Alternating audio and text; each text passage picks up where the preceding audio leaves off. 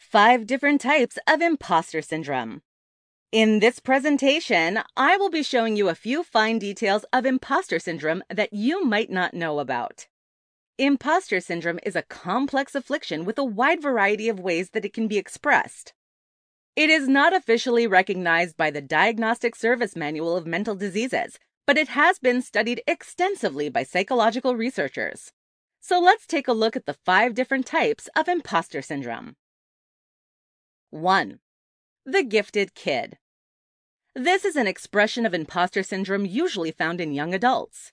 As many people born in the 90s can attest, there was a tendency in public schools to esteem certain children who scored high on standardized tests.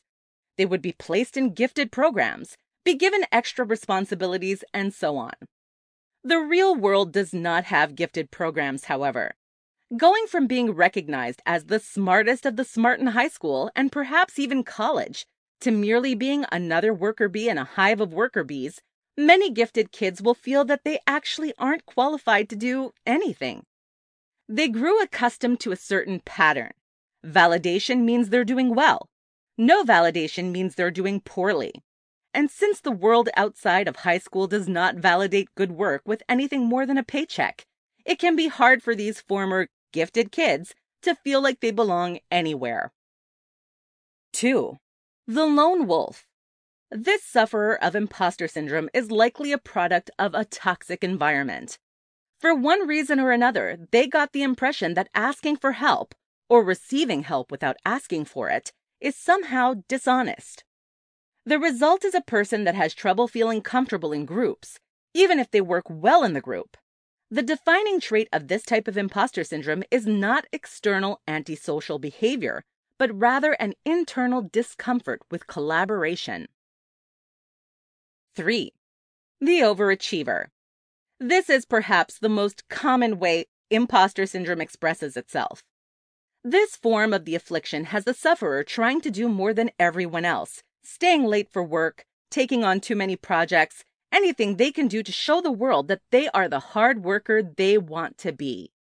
This issue is that while they are in reality pushing their body and time to its limits, they believe that they are behaving normally.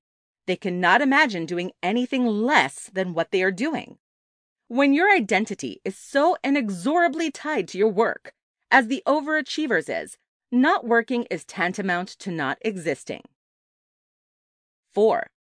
The perfectionist. Perfectionism is the sister syndrome of imposter syndrome. This expression of imposter syndrome is a result of a person feeling inadequate if they present themselves as anything less than perfect. It's not enough for them to be the best. They must be infallible. The core issue here is obviously that no one is infallible. Perfectionists usually come from environments where any flaw is seen as unacceptable. But in healthy environments, trying to seem perfect will do a lot more to undermine your credibility than any amount of vulnerability.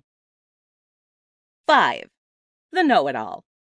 This version of imposter syndrome garners the least sympathy, but it is an affliction all the same, and they who suffer it are suffering all the same.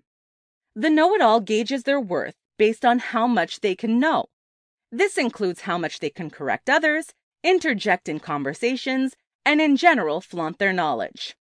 The know-it-all will find it hard for themselves to approach or talk to anyone, as saying things like, "I don't know," will make them feel like they're opening themselves up to attack and discreditation. In the end, imposter syndrome is a product of the sufferer's environment. They are never just a jerk that needs to be put down, but a person that needs to be helped. So whether you are suffering from one of these yourself or know someone who is, be patient with them.